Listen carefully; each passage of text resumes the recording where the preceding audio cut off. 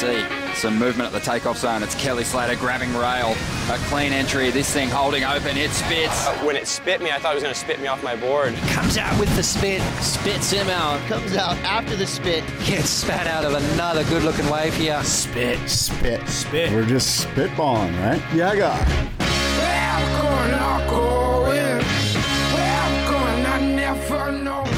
Sweet, yeah, guy. Welcome, everyone. It's Wednesday, April 7th.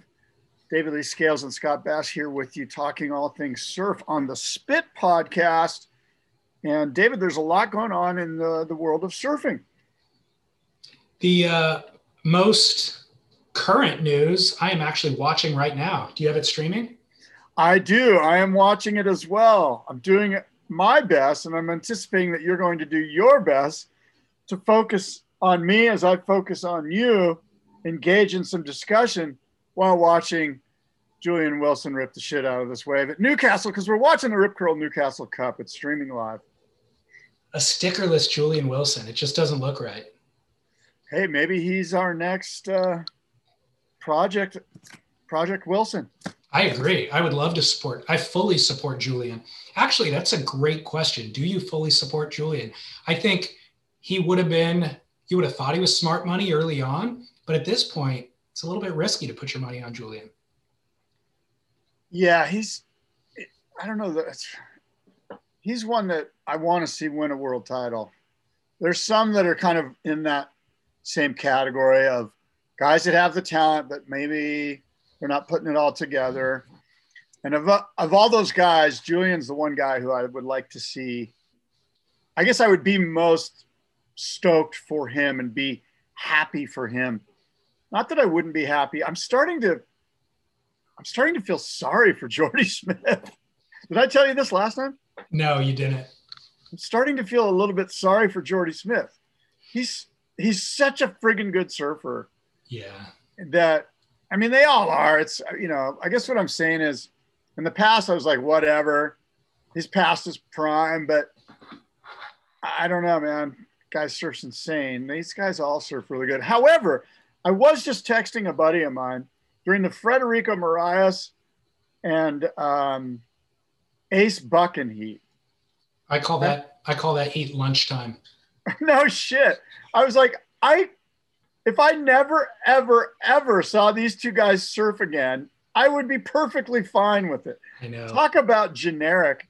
Now, I know they're competitors. I know they're incredible athletes. I know they're incredible surfers. But it's just too, like, NSSA kind of three to the beach. I don't know. The first heat with Gabriel, when Gabriel just blew out that incredible aerial and just made it look so effortless and with so much speed. And they use that phrase, making something out of nothing. After watching that heat, and then you get kind of plugged into this like NSSA kind of three to the beach vibe, it just doesn't do it justice. Well, it went from that heat to then Jeremy Flores and Adriano de Souza, which was more of exactly what you just said. And not only is it NSSA and three to the beach, it's the exact same way that we've seen those guys surf for the past decade. Those guys have most of them, other than I guess Frederico Moraes, has been on tour for a decade, and they've been surfing the exact same way ever since. And sure, they get 11s and 12-point heat totals, a couple of sixes or whatever. It's definitely not impressive. They're definitely never going to win an event based on that style of surfing, no matter where in the world they are. And it's just not entertaining. It's exactly what we've seen every single time. Yeah, wouldn't we rather see somebody like one of the Marshall brothers or some, like, how about we put Dorian's kid in one of these heats? You know what I mean? Dorian's kid could probably light this spot up right now. Totally. Okay, so let's kind of reset a little bit. This is day 2 of Newcastle. Actually, I'm sorry, day 3. It's been about a week since the opening day, which ran in knee-high surf. They had one day in between then and now, which was an elimination round for the men and the women that ran in more swell, but it was a little bit wonky. It actually, even though there was maybe chest to head high waves, it wasn't any better, really. So the waves have gotten better, but they're far from good. So that was kind of the initial concern about running at Newcastle, was it's a QS venue. We started getting feedback from people sending us photos of it on its best days saying, yeah, right, it's really good. It gets good, but ultimately the event isn't running in great days or great waves. We ran 2 days of competition, all of that resource, all of that time waited, all of these people traveling from around the world and quarantining. And would you like to know, Scott, on the men's side, what all of that time and effort equated to? The 4 surfers that we lost. Who are those 4 surfers? Oh, God. I don't know. Put me on the spot, bros. I don't know. Who are they? You won't remember their names in 3 years from now. You know, look, Matt Banting, sadly for me, Matthew McGillivray, yes. Jadson Andre, yes. and Mikey Wright. So my point being, all of that time and resource wasted, absorbed, used to lose 4 guys who nobody would have bet on to win the event. And honestly, very few people would have bet on any of those guys to even make the quarterfinals. But scrub that.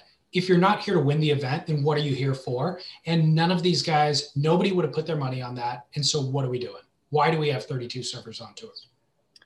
Yeah, there's a bunch of sort of tradesmen that are just happy to take their lunch pail at work and cash their check and move on. Those guys are happy. Event. That's fine. I mean, there are those surfers that are happy living that lifestyle, but it's not good for surfing. It's not good for optics for the WSL. It's not good for you and I who want to be entertained. I totally agree with you. I'm the king of get less surfers and get better waves. Totally.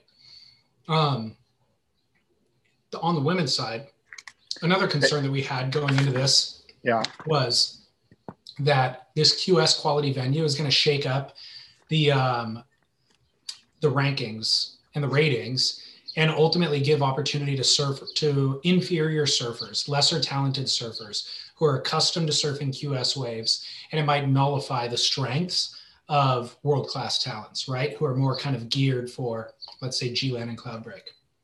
That's precisely what happened on the women's side. Sally Fitzgibbon went down to Keely Andrew. Lakey Peterson went down to Bronte McCullough. Tatiana Weston Webb went down to Isabella Nichols, which there's a little bit of a caveat there. I really like Isabella, and I think she's incredibly talented, and she will kind of rise to the occasion. So, and then Tyler Wright went down to Courtney Conlog, which again, you could argue Courtney could take Tyler, when Courtney's on. But even still, the point is the top names other than Carissa and Steph went down on the elimination day. Yeah, I can't speak to the women's side too much. I mean, I guess those girls that did advance, according to you, they're just not the same level of surfer as these other gals. They're not. Yeah, that's too bad. It's unfortunate, and we sort of saw this coming. I mean, when you look at the Federico Moraes heat or the Adriano heat, it's not that they're not. Well, yeah, they are lesser surfers, but it's almost like the waves are kind of going 3 to the beach. Like, you know what I mean? Like, there's not a lot of opportunity here. That's what you think until you see Gabriel Medina or Idolo paddle out, right? Or John. We're about to see that, right? But anyway, hey, I got a question for you. So hit me. I was listening, a song came on my Spotify today, and I was like, God, this is such a good song. I hadn't heard it in a long time. And it made me realize it's one of those songs. There's certain albums that you have to listen to. I think that you have to listen to all the way through. They're almost like concept albums, if you will. And it's a real shame. It's a crying shame if one of those songs comes on your Spotify just randomly shuffling and you don't hear the whole album. Now, there aren't very many albums like this, but I believe there are quite, maybe a handful that I can think of. And one of those albums is the soundtrack to 5 Summer Stories by Honk. So if I hear one of those songs, I'm like, I got to hear the whole album. So my question to you is, first of all, do you even know what 5 Summer Stories is? Have you ever heard of Honk? And is there another album, a classic album that you feel like, and it's kind of universally known, like it's not just you that feels that way, but it's kind of universally known that album needs, everyone's in agreement that album needs to be heard all the way through. Yeah, the answers to questions A and B are yes, and the question or 1 and 2, and then the answer to question 3 is also yes.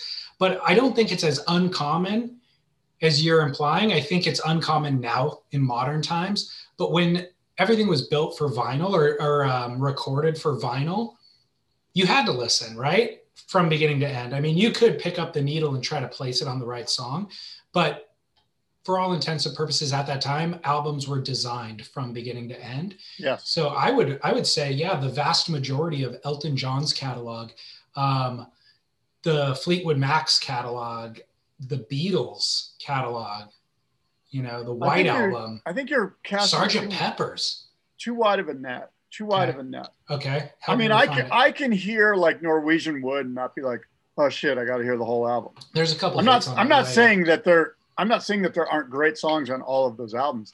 I'm saying here's a great example for me, and I think this is universal. If you hear a track off of Dark Side of the Moon, you're like, dude, it's blasphemy to not hear that entire album all the way through. I mean, they did concerts with just doing that album. And so I think I think the list is a little thinner than you're making it out to be. And so I'm suggesting I'm interested in what the listeners think is really like, because I think there's only a handful. Most complete albums from beginning to end. Where if you hear the song, you're like, it's a blasphemy if they don't play the whole album. And it's even worse when like you hear it on your kid's playlist or some youngster's playlist and you're like, dude, you don't get it. Right. You got to hear the whole album. You can't just listen to Money or Us and Them. You can't listen to Us and Them and not hear the whole vibe. Totally. Yeah. I agree. Let's come up with that list. I'm asking you right now, you don't have one album that's a definite, you got to hear the whole thing. I don't know. I'm struggling to think, being put on the spot. Well, that's okay, because I think the list is thin. I don't think it's that large. To me, Dark Side of the Moon is the obvious one. Everyone goes, yeah, that's the one, right? But I'm not sure there are 5. Really? Yeah. Can you think of others, or did you have others in mind? Well, no, think about it like this. And I don't mean 5 that you personally think are great. I mean that the general populace goes, yeah, like you got to listen to this album all the way through. Right. You know what I mean? Yeah, it's a great topic. I will think about it, and listeners will obviously chime in. There's probably internet lists that already exist that have these compiled, but 5 Summer Story soundtrack. It's one of them. That's a great call, by the way. Yeah, it is. By the way, congratulations. I just kind of shamed Adriano de Souza. He's on the screen right now in his post-heat interview. Yeah. He's the second active surfer on tour to have competed in 500 WCT events or heats. That was his 500th heat that we just watched. Oh, well, yeah, congratulations. Okay, so That's Jack Robinson is kind of surfing a little too, he's kind of wanking. He's going into QS warrior mode, dude. Like that is kind of ugly surfing. Speaking of blasphemy, that is blasphemy. Putting Jack Robinson in these conditions and watching him denigrate his own surfing to like try to compete, it's terrible, right? It's pretty gross. I gotta say, of all the guys I've watched, I think none have sort of moved their upper body with the same sort of, Yeah. He's kind of over the top. Would you surf that undignified for a heat win? I probably surfed like that this morning and didn't even realize. I'm trying to bring dignity back into the theme of dignity into the conversation. I appreciate you for doing that. Yeah. And I'm just saying, is it worth it? Is it worth it to lower your dignity just for a heat win? No, and I would suggest that it's not the best way to get the heat win. Like, that's a better point. I mean, if you watched it, I know you did. I mean, Adriano, at least when he was loading up for his bottom turn, his upper body was kind of calm. Yeah. Jack looks like he's friggin' tossing pizzas, as Ryan Birch would say. Well, this is a perfect segue to something I wanted to ask you about, which is boards. I feel like almost everybody's been riding the wrong surfboards throughout the entire event. except for Idolo on day one and John Florence on day one. And they happen to be the top performers, but John was obviously riding an EPS core with a Dark Arts construction lamination, carbon lamination. And then Idolo was riding a Timmy Patterson. I don't know what the construction was, but it looked flatter, wider, more round, not nearly as pointy as and narrow. And those guys happen to be the top performers. Everybody else is kind of doing what Jack Robinson is doing as a result of, I think, trying to ride high performance shortboard in crappy waves. Yeah, I would suggest to you that I thought Jordy looked pretty good on his board. I don't remember. It was the smallest day. It was round one. He got second place. He didn't, but his board looked like it worked really good. Oh, do we have an interference? I don't think so. Julian had priority, but he let Jack go. He's calling it. He's got his arm in the air and he's going, that's bullshit. Yeah. Well, Jack only needs a 6.01 to advance, and it looks like he might get it. He had a huge finner.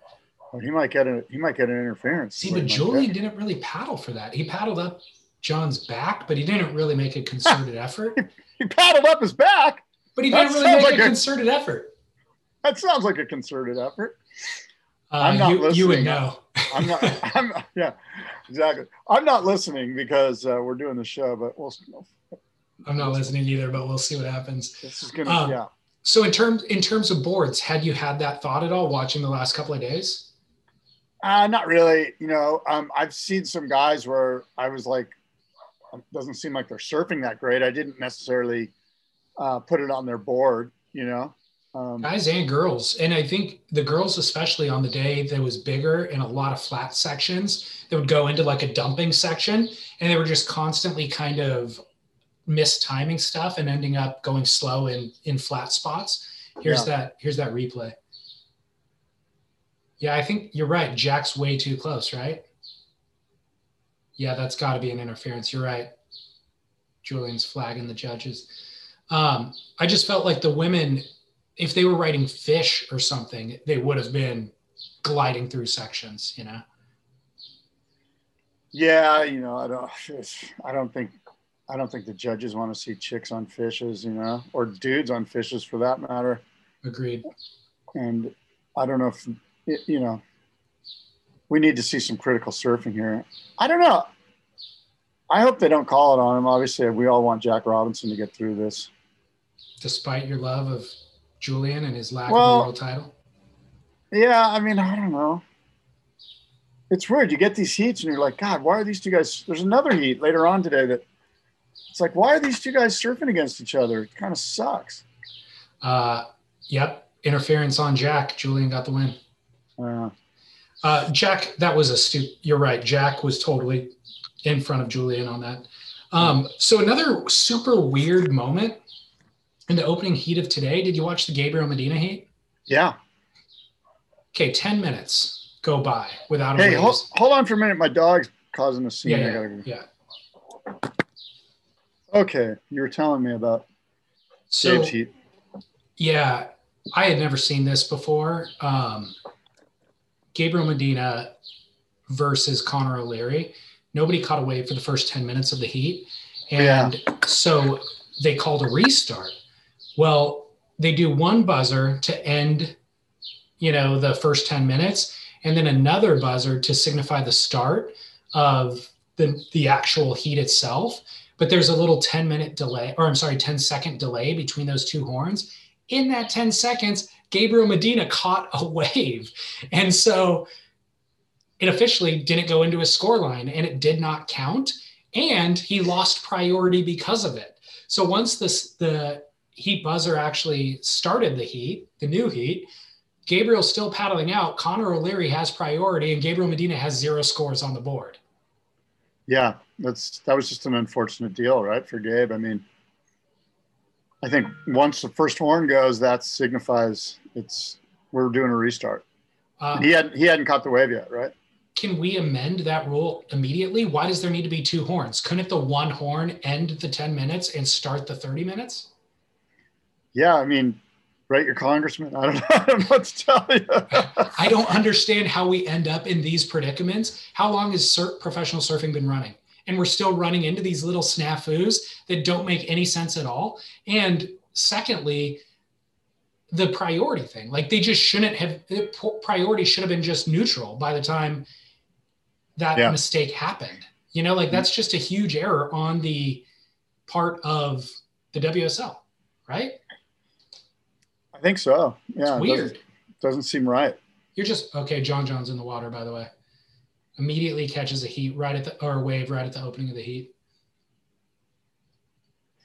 Well, look, we got a whole day of fun surfing to watch. I think it's going to be fun. But I need to tell you about, first of all, I got an email. Somebody really liked my Joe Trappell interview.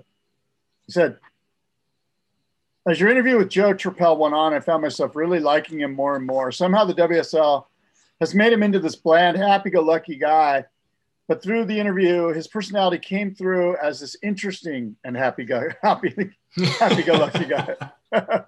So they've just missed the interesting part. I have a newfound like for the guy through your guys' conversation. Thanks, Kyle. So Kyle wrote in. By the way, California Gold Surf Auction, the bidding has kicked off and it's fast and furious. And I made a new video today highlighting some boards. And the title of the video, David, this is another quiz. The title of the video is The Three OGs. What do you think? The three OGs. What do you think that's referring to? Brewer? Well, the three shaping OGs? Well, it's a video highlighting. Oh, I know what it is. What? Original Glassers. not you're pretty close. The three OGs are original Jerry's, as in all original Jerry Lopez's. The three OGs. I like it. I like it. So anyway, the auction's going strong and good stuff. Got a lot of cool boards and people are getting crazy. So what do you mean they're the original Jerry Lopez's? Well, we have three boards and some boards are restored. These ones are original. They're not restored. Gotcha. So I called them original Jerry's. Gotcha. Yeah. I've got a segue to listener email, and it's specifically about Jerry Lopez, and it's controversial, and you might find yourself in hot water. Okay, bring it. You ready for it? I think so. Longtime listener, regular surfer at Upper Trestles. His name's Henning. I mean, this guy has been listening since, day one, and probably listening to your show before you and I ever connected. And I remember meeting him at the Boardroom show. I think it was 2013, maybe 2014. Anyways, Henning says, he wrote an email about Jerry Lopez's soft tops that are now available at Costco. Yeah. Says, the only thing I have to say about it is that I'm not a wave storm hater like so many others. I think it's good. It gets everybody in the water surfing at a lower price of admission, and they will someday want a real board. So that helps out the industry in the end. The wave storm wasn't going to go anywhere, so you might as well make bring some income to one of the sport's legends. But he wanted to hear what you and I think about Jerry Lopez branded soft tops available at Costco for $199.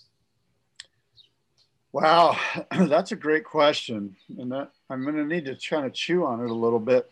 My first thought when you were reading it and hearing from Henning was, first and foremost, I'm a free market capitalist. So just from a business standpoint, if people are going to put products out there and the consumer's and there's a demand for the product, then we have free market capitalism at its finest. And there's nothing wrong with that. The market's obviously, there's a market for him and he's doing it, right?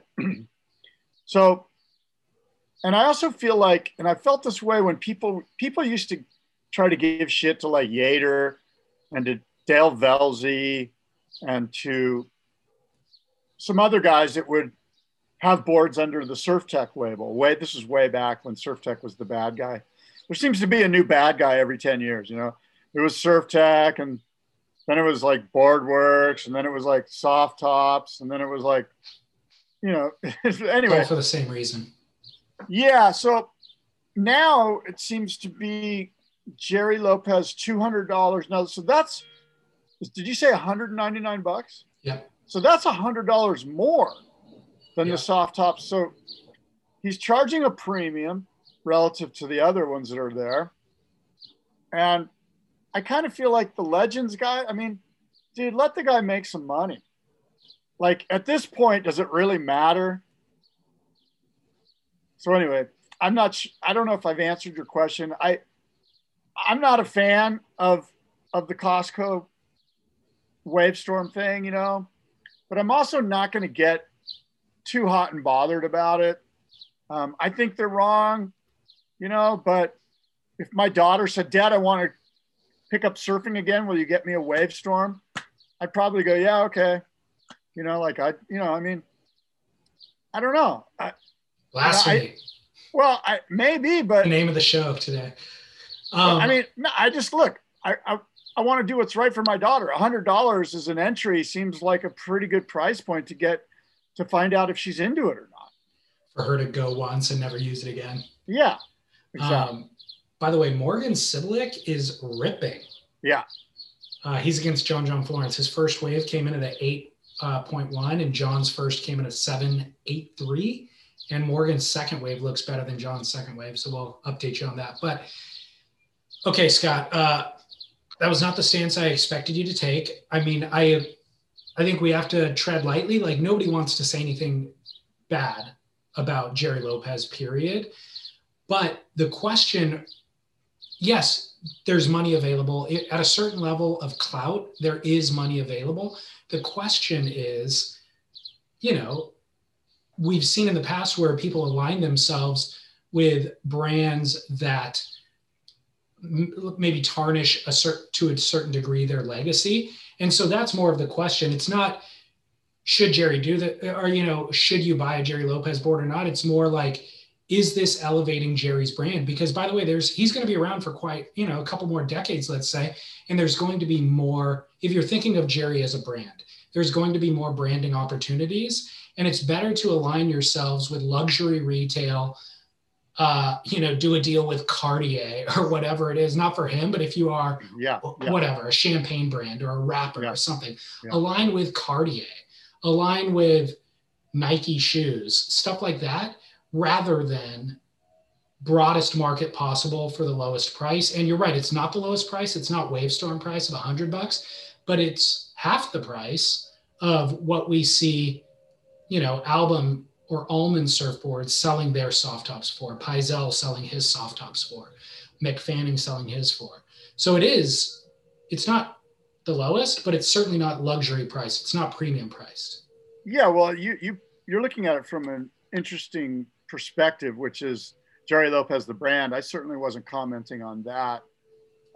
If I was, I guess when you look at it like that, I'm in agreement with you. If Gerry came to me and said, Scott, should I do this or not? I'd be like, you know what? First of all, you know, do you need the money? That's sort of a determinant. But if you're cool and you're good and things are fine, maybe there's a better way to sort of represent yourself. I don't know. You know, like from a brand perspective, you know, but I mean, look, on some level, Gerry's a friend of mine, you know, like, and that doesn't have anything to do with my feelings about this. I'm being honest with the way I feel about it. And this is the way I feel kind of like, to me, this is a question about Wavestorms. This is really a question about Wavestorms. Am I for or against Wavestorms? Whether it has Gerry Lopez's name on it or no name on it, my feeling is I think they're kind of lame. But if my daughter came to me and said, hey, I want to start surfing again. All my friends have Wavestorms and I'm probably going to surf 4 times a year in the middle of the summer and I want a Wavestorm, I would go, okay, let's go get you a Wavestorm, you know, like, and, you know, I don't think, and that's only because she said she wanted one. Like if she was like, well, I don't know, what do you think, Dad? I'd probably go, well, let's go get you an Album soft top. You know what I mean? Like I would keep it in the family, so to speak, because Wavestorm is definitely outside of the family in regards to the surfboard manufacturing industry. So on that, and my presumption that making a soft top and selling it in Costco diminishes one's kind of brand reputation Is that a fair assumption? I mean, does it? Maybe it does. I don't think it does anything to Jerry. Jerry Lopez is his whole trip transcends, like short of being like getting convicted of some sort of mass murder, he's clean. Like he's Jerry Lopez. You know what I mean? Like you can't screw it up. Like it's going to be hard for him. Like he's Lopez. He's Five Summer Stories, man. He's the Honk soundtrack. There's literally a song on that album called Jerry's Theme. Yeah. I mean, so well, you're right. But I wonder even beyond that, like if the vast majority of surfers don't even view selling a soft top at Costco as problematic. Like you and I do, because we, work with board builders who are in there shaping boards, like getting dirty every day. And so we see that as an entirely different business, Wavestorms as an entirely different business model that affects the people that I just spoke about. But the vast majority of surfers may not. I don't think that they necessarily do. I think they walk in, they see it at Costco and they think, sweet, I'll add that as one more board to my quiver. Yeah, that's a great question. I don't think guys that have quivers have Wavestorms. Maybe I'm wrong. I think they do, dude. I think they have one for the kids or for a family that comes over or something like that. Yeah, that's not. First of all, the first part of your question, I agree with. I think that there are a large number of people who call themselves surfers and who are surfers if, in fact, the definition is you own a board and you stand up on a wave, you're a surfer. It's that simple, right? Yeah. So there's a large majority of surfers, just the generic name, that don't have a problem at all with it. And that's fine. There's a smaller number of surfers like myself who maybe get their feathers ruffled a little bit by this, and it's because I'm so close to all of my friends are surfboard shapers. All of my friends working, and the guys that aren't are guys like you and me and my other friends that all have experiences and stories and culture that revolves around either getting a custom board or the last custom board I got or the new board I got off the rack at Encinita Surfboards or the board I got from Tim Bissell down in La Jolla or going to Joe Roper's place and getting, the whole culture for me, it's just been around me for 45 years. So I'm tied to it and it means a lot to me. Now a vast majority of surfers don't have that experience. They're just like, yeah, I'll put it next to my mountain bike and I'm a mountain biker too. I'm not just a surfer and I don't necessarily identify, or people don't go, oh, you're David the surfer. I've heard about you. You do a podcast, I get that all the time. Yeah. And I know you do too. So yeah, I don't think the vast majority care. When we talk about brand identity and preserving it for kind of more, luxury opportunities in the future, when you think about Hayden Shapes, yeah, I forget what luxury brand he did a collaboration with. It might've been Chanel. And so you look at that and he was, relatively early in his career or maybe a decade into his career. And he can use that clout to then sell his shortboards for, let's say, $100 more next year. If they were $800 the previous year, just doing that deal with Chanel elevates him to a new strata to where his regular tier boards go up $100. With Jerry, his boards that he's actually hand shaping and selling already are at the top of the market in terms of pricing. And I don't think that this deal affects that in any way, shape, or form.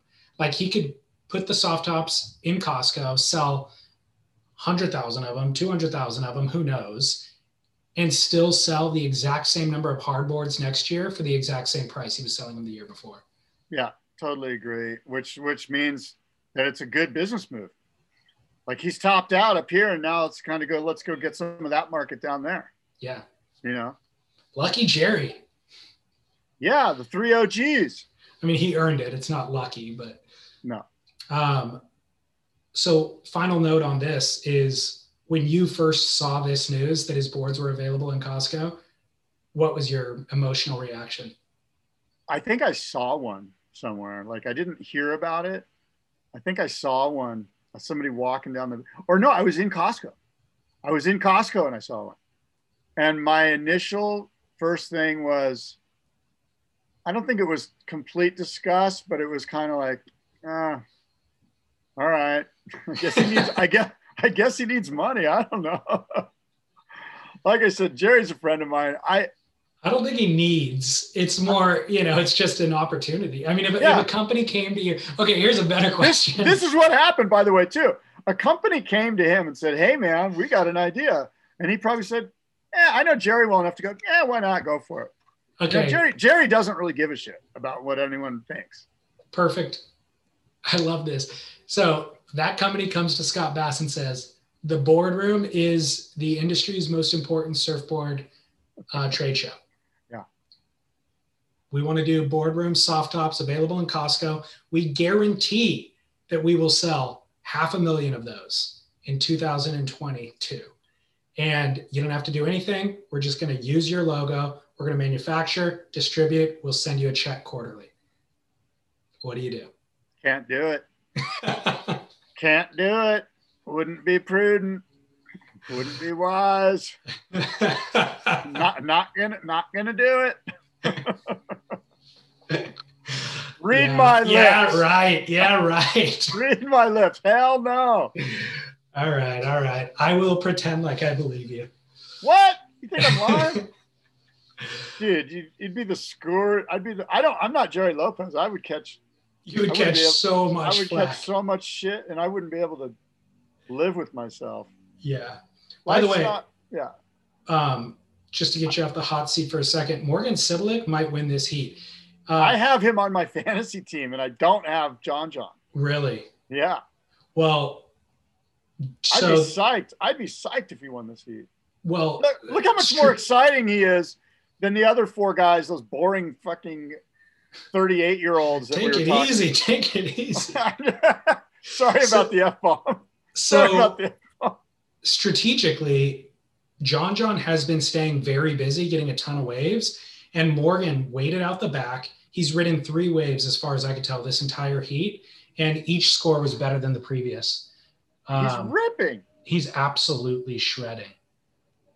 Riding sharp eyes, by the way. I've got this kid on my fantasy team. Nobody has this guy but me.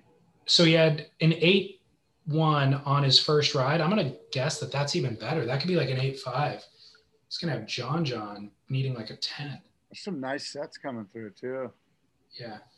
Waves are getting a little better. It looks rippable. Yeah, the squall moved and now it kind of laid down a bit.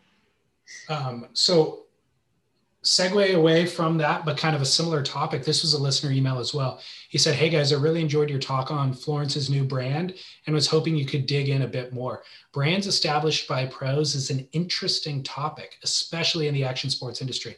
It'd be interesting to look back and see how superstar born brands performed, like the demise of Gotcha, the flatline of Outer Known. The hurdle the brands face is so similar to that of a pro star. They have a tiny window of time to take advantage of their momentum. If they don't establish themselves strongly enough within that timeline, it could be an imminent death. It conveniently dovetails with the talk about, quote, no to more sales. You were claiming that anybody will go for more sales, and I was claiming that, some people turn down distribution opportunities. The listener went on to say, I've definitely learned my lesson to say no to sales, especially when working in core industries. Sure, it would be great to get a huge deal with Walmart, but not only do they need to bend over, would you need to bend over on margins and service? The damage to your brand image can be lethal. Just look at Quicksilver. Maybe it'll be different now with the Val Apocalypse towing the industry line. Are we going to see Florence Marine X at Dick's Sporting Goods? Buy a Lopez soft top, get Florence boardies half off? Cheers, Mark. I got the email too. It was a good one. I wanted to bring it up last week. I think it's fascinating. First, let me clarify something.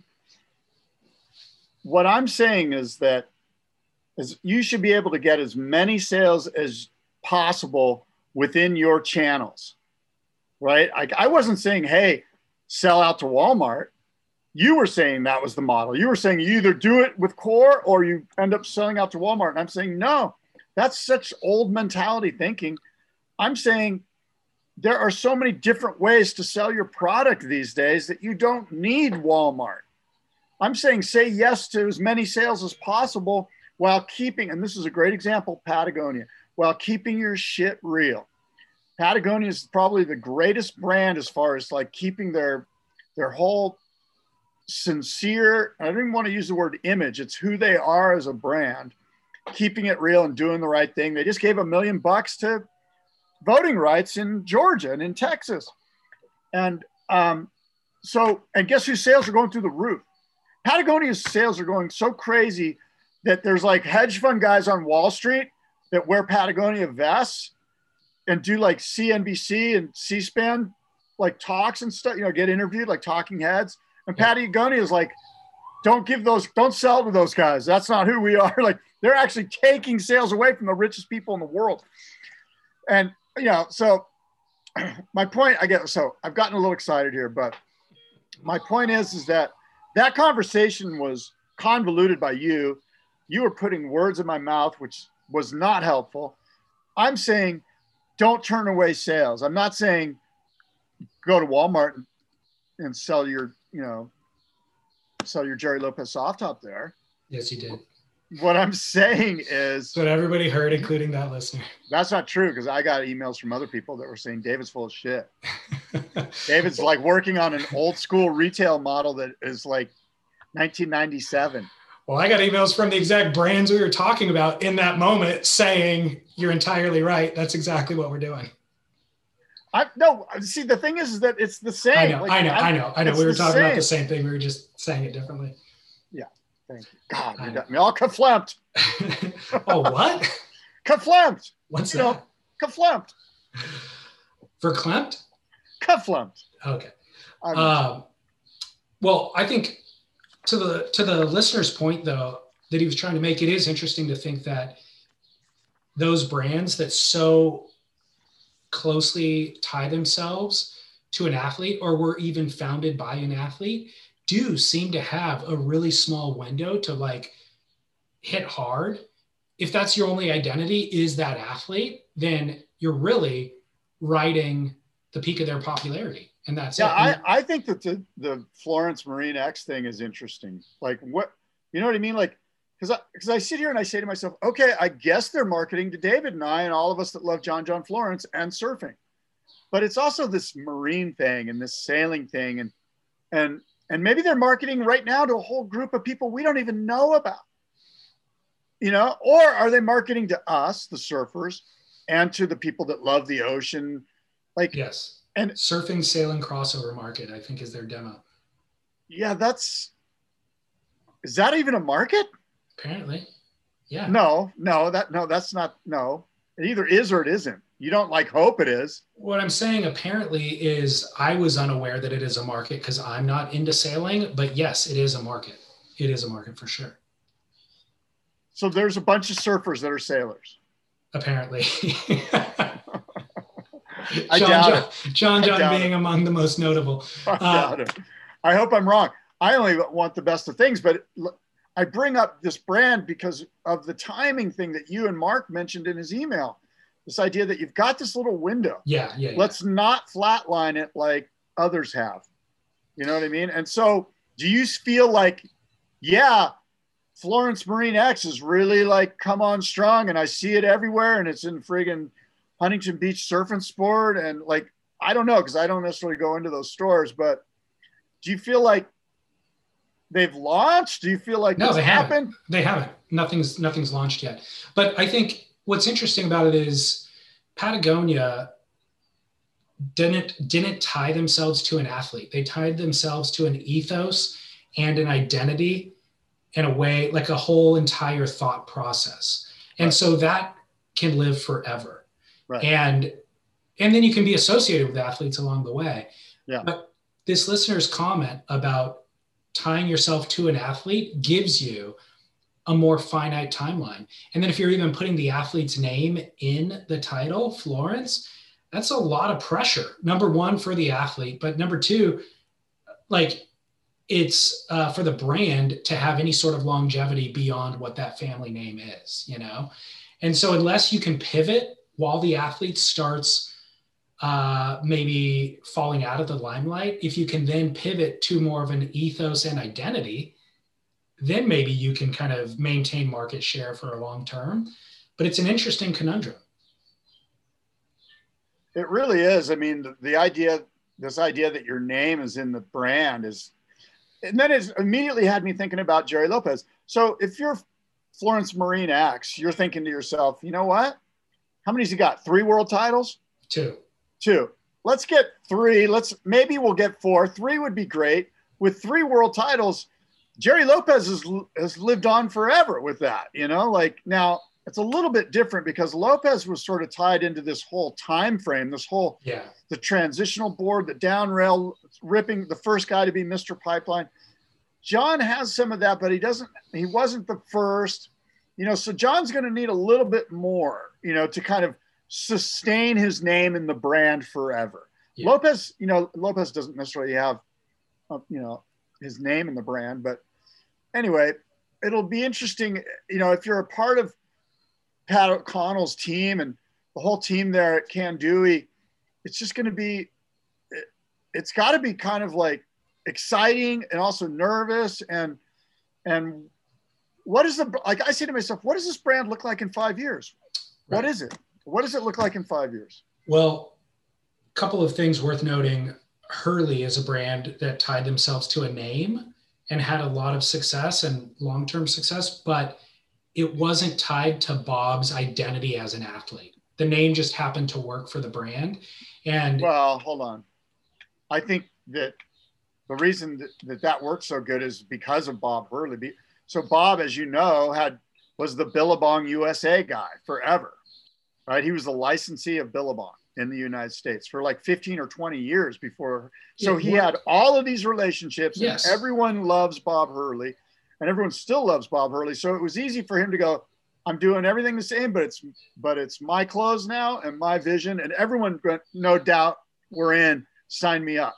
So it's a little bit different. It's entirely different. It worked because of his business acumen, not because of his identity as an athlete. The market for the markets. Right, but it worked because of his identity with his name. Now he wasn't an athlete, but yeah, that's what I mean. Internally, for sure. Internally, for I'm sure. saying from the consumer standpoint, right. When they're looking at Florence as a name, it's very different than Hurley as a name, for the reasons you just stated.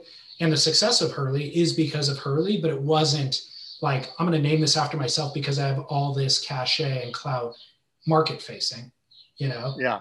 He did have a little though. Because it was a brand, a surf brand. I mean, he could also kind of use the foundation of his surfboard brand, which he had in the 70s and 80s as this is why, because I've had this brand the whole time, just kind of back here on the back seat. Totally. Again, we're saying the same thing. Whoa. Morgan beat John. So Morgan, that second wave was a 903 and an 818. Man, for two John fell. I mean, did you see John fall? He had a wave and he needed to make it, and he fell on the rotation, landing. Yeah, it was a crappy wave. I don't think he would have got the score anyways. But that's a bummer. But amazing, I told you. Remember last week? I said Morgan. Remember last week when I told you? I think you said Jackson actually. Oh, that's right. And by the way, it's not Jackson Baxter. It's Jackson Baker. Follow up from last week. Oh my God. You're the worst. I heard you say the wrong name today already. I'm trying to remember when you said it. You said some name and you said it wrong. Oh, it was Bronte. What did I say? You said Bronte McCullough. It's Dave McCauley's daughter. It's Bronte McCauley. I'd be shocked if I only got one wrong today. I'd be shocked if anyone even acknowledged that but me. I forgot where I was going with that, the brand identity thing. No, we're talking about brand names. Yeah. I guess to sum up, it will be interesting. Can you think of any examples where the brand name associating an athlete's name with the brand or even naming it after had long-term success? Man, that's I don't know. I'm thinking like Hang 10, OP, Billabong, Quicksilver. And then, of course, it'd be better if we reached outside of the surf world. And are there other, maybe, that was an athlete? Because there's like Gucci. True. But as far as an athlete, I don't know, man. Yeah, but so with luxury brands, they're being named after their acumen, again, as a designer, and that has longevity. But if you're just tying yourself, sorry, I'm repositioning. I'm getting blasted by the sun. Yeah. I don't. At any rate, it's interesting. Well, the Florence thing, like, I'm just interested, like from your perspective, you say that there's crossover between the sailing world and the surfing world. And maybe there is, I don't know. But how big is John Florence in the sailing world? It's just the hobby that he's into. I don't think he's like big. Right. In the sport. How big is the, like, I guess what I'm saying is, okay, I get it. I can't wait to see Florence Marine X in all the surf shops. And it's going to be great. There's going to be, all the windows are going to be blasted with Marine X. It's going to be good. And don't you think that's like 90% of their marketing and their whole mission is to sell through core retail surf? Yeah. And then, that's it. Like, is there really like core retail sailing that even does any kind of numbers? It's all just, well, you're supposed to be the expert. Well, that's maybe that's their whole point, is they're going to be the first. Maybe they see it as a burgeoning market, and it's like all those surf fish brands are actually thriving because that's a huge crossover market. And if you could have been the first in that, then you'd be crushing. And so maybe that's what they're doing. Make technical gear for sailing, but kind of marketed towards surfing, or maybe part of the marketing is towards surfing, and be the first one in, pioneer the space. Yeah, John does those long distance paddles too. Like, he's done Molokai a number of times, and maybe there's something there. Like, I kind of get it with like Kai, like Kai could be one of their guys, because Kai's, he's sailing with the Wind Wing, and he's stand-up paddling across Molokai, and he's foiling, and he's friggin' doing everything, Kai. Yeah. He's swimming with dolphins. He's probably got a dolphin for a girlfriend, for all I know. Yeah. The guy's like blasphemy. He's kind of the guy. Like, he's kind of Florence Marine X, right? He'd fit with their brand perfectly. Yeah, that's what I'm saying. But he's not like, you don't go, oh, sailing guy. You go, waterman guy. Yeah. That's what they're going for. Crossover guy, waterman guy. Waterman guy. Last I heard, he was dating Dusty Payne's sister. God, you're not, all over. Not a dolphin. You're all over Surfing's People magazine, huh? Like, you're like TMZ for surf. I just don't want to see an article on Beach Grit about bestiality and get him into hot water from a rumor that was started here. No comment?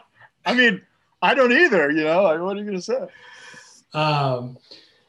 Well, hey, Scott, do you need to use the restroom yet? Should we go to commercial, or should we give away a set of NVS fins? Which should we do first? This whole concept of me needing to use the restroom is so geriatric. It's funny. We're at the 55-minute mark, I'm sure. I'm sure we hit it 20 minutes ago. Oh, actually, if you go proper geriatric, you can just go while you're sitting there. How do you know I'm not? You won't even have to get up. Yeah. So for every time that you laugh and pretend like it's a joke, we cut to commercial and you get up and go to the bathroom. So it's actually true. Do you want to give away fins, or do you want to go to the bathroom? Oh, let's give away some fins. All right. NVS, we have not been diligent about this. NVS is a very good partner of ours, NVS Fins, and they are willing to slang fins at listeners as long as you and I are willing to do it on air. So absolutely, we've been remiss to not hand these out. You and I have been writing NVS fins to our heart's content, and we're not sharing them with listeners. I need some new ones. I know. We both ordered new ones today. I'm not sure I ordered any. No, I didn't quite understand your email either. Do you want the C drives or do you want the keels? You said keels/C drives. Those are two different types of fins. I don't know. I got this new board from Sean Madison, and it has FCS tabs. I have so many. Every one of my boards is futures. Yeah, me too. And I bought a board off the rack and it has FCS, and I'm like, God, I gotta you know. So anyway, I don't know. Sean's thinking keels, but I don't think he's even tried the C drives because Sean doesn't have a clue about the C drives I do. That's exactly my dilemma as well. Now, here's what I'll recommend you do. Yeah. Send a photo of that board to our boys, Jamin and Leif at NVS, and let them tell you what to do. That's what I always do. Yeah. But am I taking advantage? Because I feel like maybe I'm taking advantage. Like they've sent me 2 or 3 different sets of fins already. You are not taking advantage. Okay. Because I don't mind paying. I'll pay. Yeah. No, you are not taking advantage, and I will facilitate the communication if you would like, so that you can be clean of it.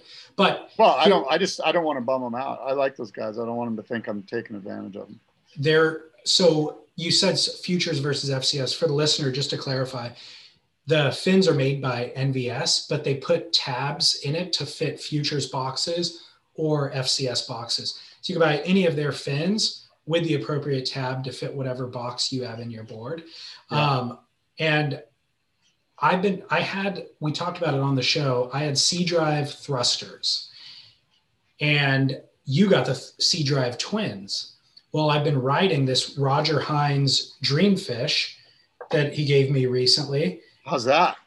It's epic. And I've been riding it with the Album upright twins. So they're large fins, but they're real upright. Yeah, like the MR style, for lack of a better phrase. Exactly. Yeah. And I want to, and then I have a set of keels that I tried in them, but I just don't like. So I want to try the C drive twins. So I reached out to NVS a couple of weeks ago, and they're like, dude, we're running super low on stock, but they just got inventory back. So they're sending me C drives, and we're giving away a set of C drive fins today. Okay. Well, I specifically ride the C drives in my twin fin, and I love them. So I'm excited for a listener. Can you explain what the C drive looks like? Yeah, the C drive has a normal like keel base for say the first 1.5 inches or inch as you go vertically tall up the fin.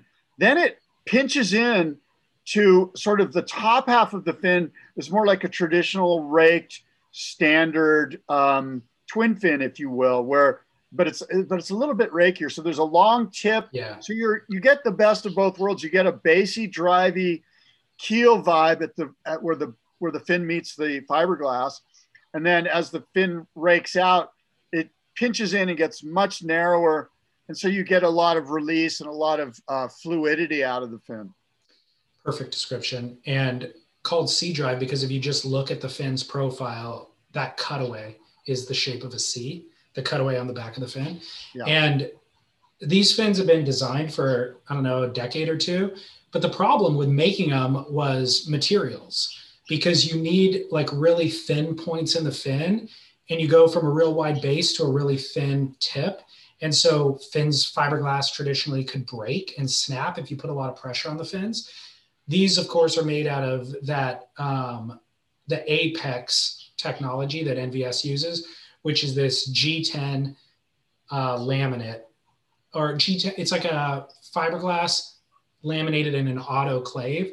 So it's super strong and yields a very thin fin, but very strong. So you can thin it out. You can get real thin foils that are still stronger than kind of thicker laminates would be in the past. Look at C drive, bros. Sweet. Phew. It's a futuristic looking fin. This is a cool little fin. I wish this fin would be perfect as the little trailer fin for my FCS, but it's, oh well. Well, we want to give a set away since they're back in stock.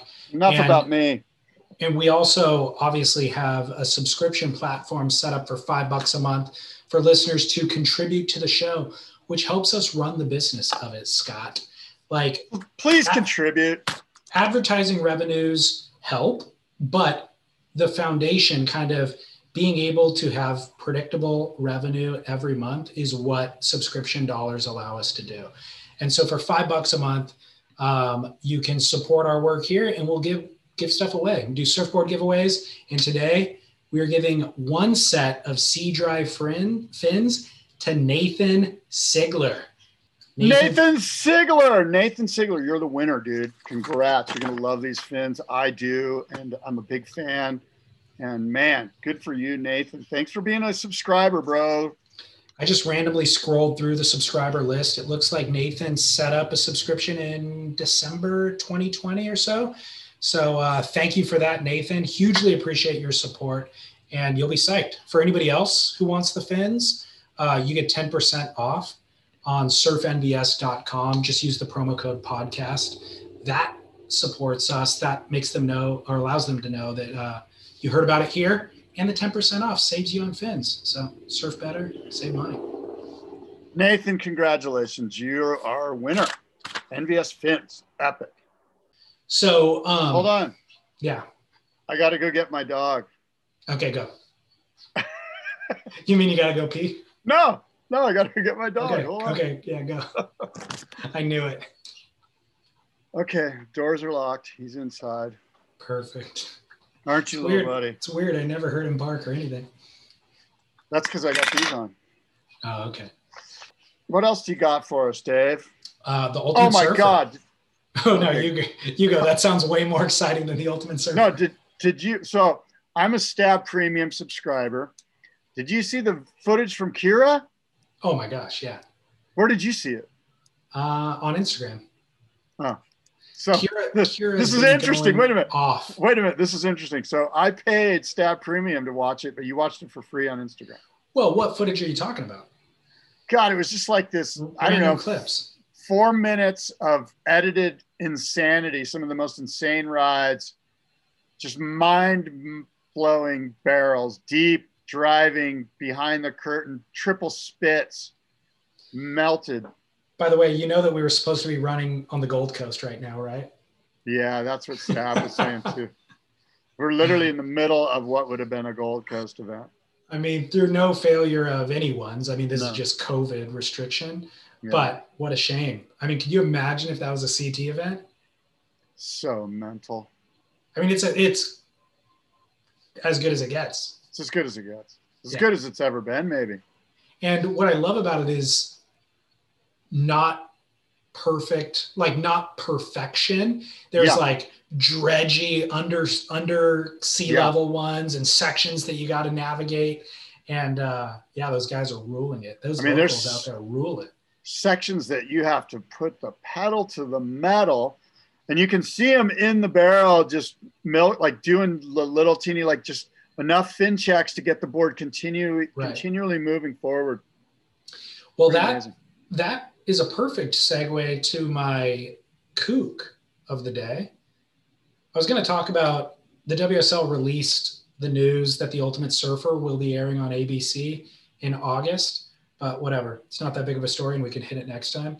Go ahead. You're already yawning. that was my first yawn of the evening. It came right as I'm talking about the Ultimate Surfer. It was a legit, sincere yawn too. Speaking of geriatric, it's 5:40 at night. It's time for the blue light special at fucking. Man, dropping the Coco's. F-bombs today too. I apologize. I know. Coco's, man. I'm late for my dinner. I get a little hangry this time.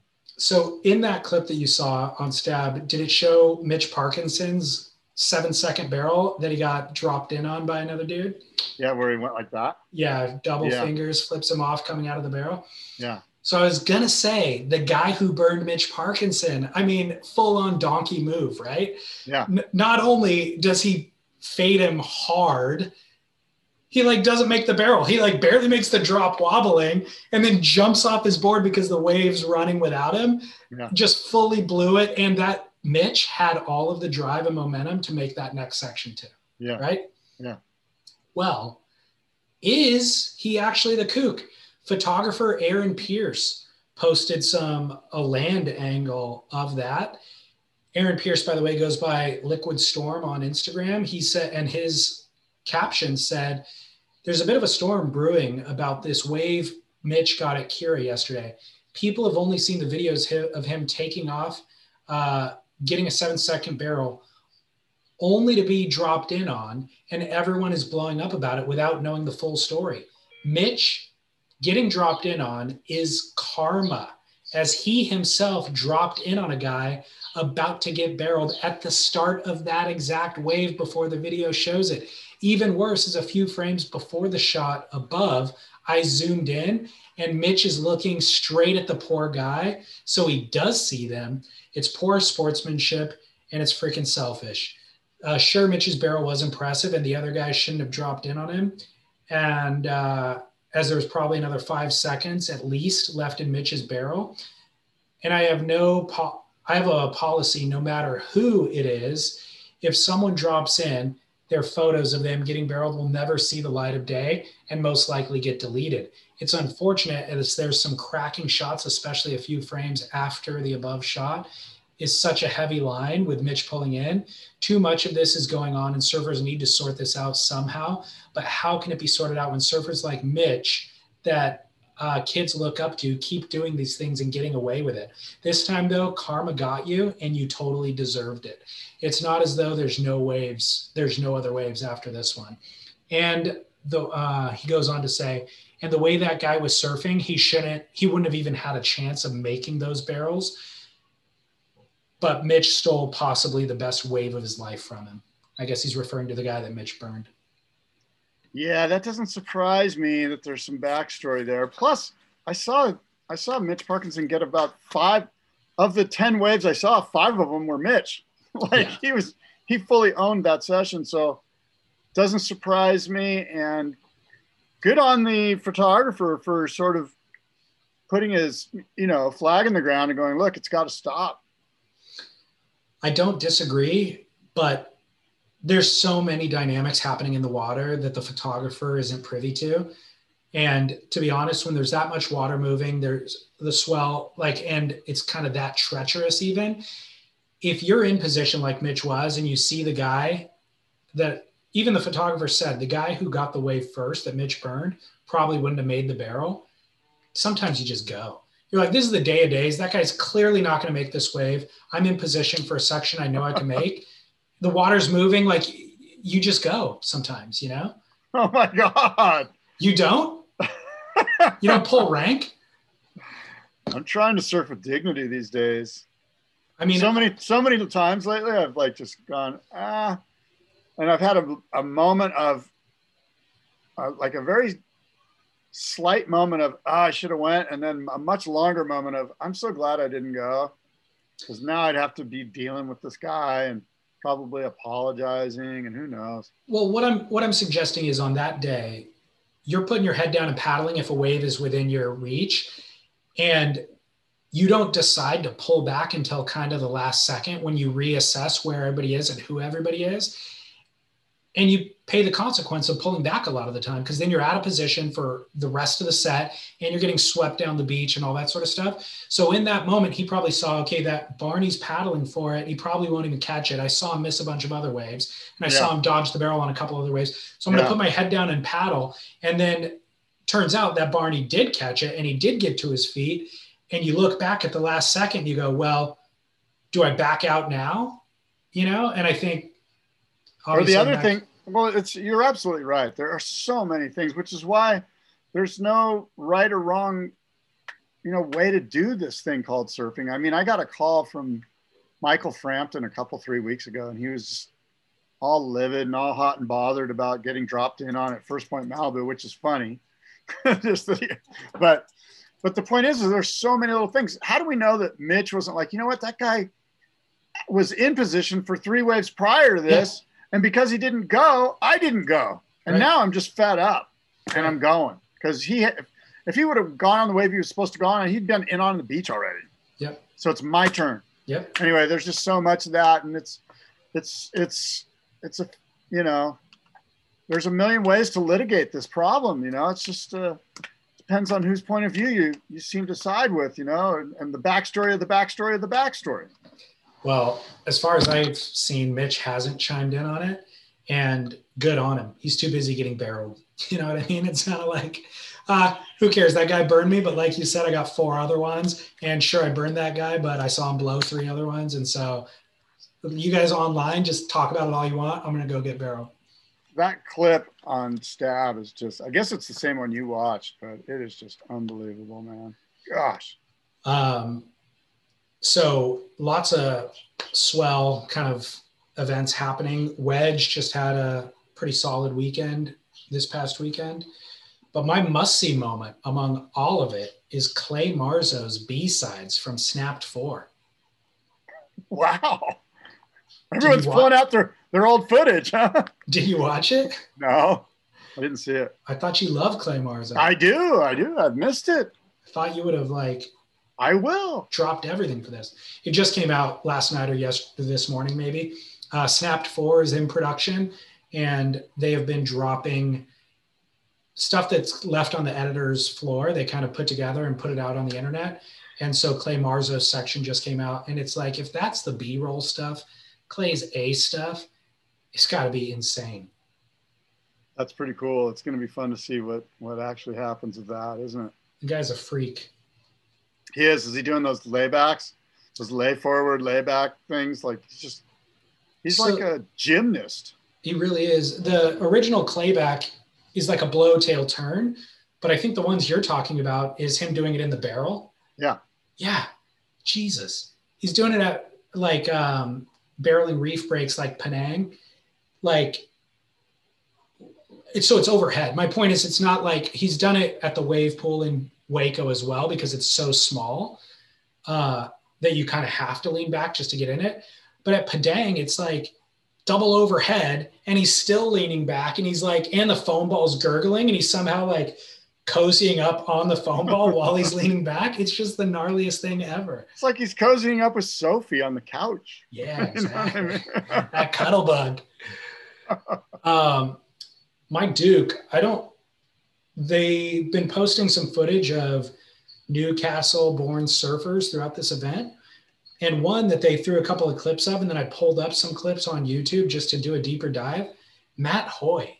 I love me some Matt Hoy. Oh my God. Matt Hoy just playing like Iron Maiden and AC/DC just at some pub somewhere. I appreciated him growing up. Whenever I saw his footage, I was like, I could get down with it, but rewatching it now, it's so radical. You know, you need to talk to. You need to talk to Brad about Hoy. Oh yeah. Were they boys or were they? Oh yeah, they were boys. Oh, okay, cool. Talk to Brad about Matt Hoy. I'm sure he's got some funny stories. Dude, we should get Matt Hoy on the podcast. Oh, he'd be pretty good. You think I could understand him via Zoom? Drop some F-bombs. Yeah, that's true. More than you? I don't know, but he'd be pretty good. I'm sure he's opinionated. One other detail listeners should be aware of is STAD is currently filming their current electric acid surfboard test. Follow them on Instagram if you want to get little snippets of what's to come. They've got Mason Ho and Coco Ho riding that quiver, and Bad Boy Rai Rai is posting it on Instagram too in his stories. So a little behind the scenes look if you want to follow along. Oh, for sure. Going to do that. It's fun. Looks like they're scoring. Good. I look forward to that. Awesome. Well, hey, Scott, we always owe a thanks to Neat Essentials, of course, keeping us warm everywhere we go. Absolutely. Been enjoying my Neat Essential walk shorts. Yep, right here. This is what I'm wearing. You want to see them? Not really. That's a little bit too close for comfort. A little too close? You want to see them from behind? You want to see how they hug my curves? No, not really. Oh, okay. I'm seeing you got some veins in your legs, though. What's going on there? I don't know. Kind of a veiny leg. Need to get out of this chair more. No, but Neat Essentials, board shorts, wetsuits, outerwear for the mountain. Accessories nowadays, too. Traction, sunblock, booties. Sweet. Leashes. Everything you need for your spring, summer surf trip. It's all in the name. Everything you need, nothing you don't. That's right. Essentials that are needed. All right, Scott, you got anything exciting among the heat draw? Well, yeah. I mean, let me see. There's a couple that I'm pretty geeked out on. The Crosby Colapinto one. The Idolo Jackson Baker. Crosby has Ryan Callahan. Yeah, I'm more into what Crosby does there than who he surfs against. Yeah, Idolo and Jackson Baker. I mean, Idolo's going to smoke him, right? I think so. And then Kyle. That's the only heat I care about today. Kyle. And actually, Heat 16 could be really good. So I reached out to Kyle today, Of the $15,000, we've raised 7.5. So I'm like, hey, forget about the nose of your board. We'll give you 7.5 today. Put the sticker on the chest. On the chest of the board? On the board, yeah. Like basically below the nose, but above the other stickers, somewhere around that level. On the bottom? And the deck, both. Okay, both. Because the deck on the chest, you're not going to see it. It's going to be covered in wax. Just wait till he's doing some crazy turn. You'll see that thing. All right, where do you want it? You want it? I'll put it somewhere else, or ask him to put it somewhere else. Well, somehow we need to get it on his ass, on his wetsuit. That's a different GoFundMe. Got to set up an OnlyFans. We'll ask Ellie Jean how to set that one up. I'm just trying to make sure that the logo is as visible as possible. But so the strategy is we'll pay him tomorrow. We'll just put the sticker below the nose of the board. So I'll let you know. He's not going to reply because he's too busy trying to win a heat today. But we'll have that information the next day or two. Oh, God. Nothing says unsponsored surfer like a GoFundMe page that can't sponsor a surfer. Or a logo on your butt. Nothing goes... I'm disappointed. We couldn't get to 15 grand. Well, I mean, we could. It'll take more time, but we could do it maybe by Narrabeen or something. But let's just get it on his board and move on. Let's move on to the next surfer. As long as it's visible. We need to get to a place where they're talking about it. The media's talking about where they're going, what's that sticker on your board? Exactly. Yeah, exactly. Actually need Kaio to tell, let's look at my new sponsor. It's you guys. The people are my sponsor. Reach out to your buddy Joe Turpel. Tell him to take it to the airwaves. I will. Perfect. He runs out of things to talk about. You know what's so great is Joe and Free Scrubber, where he does. Tom's going straight. He just does the perfect parody of himself. It's epic. Yeah. Awesome. All right, Scott. Well, enjoy the rest of the day. Yes. Until next time, David. Adios and aloha.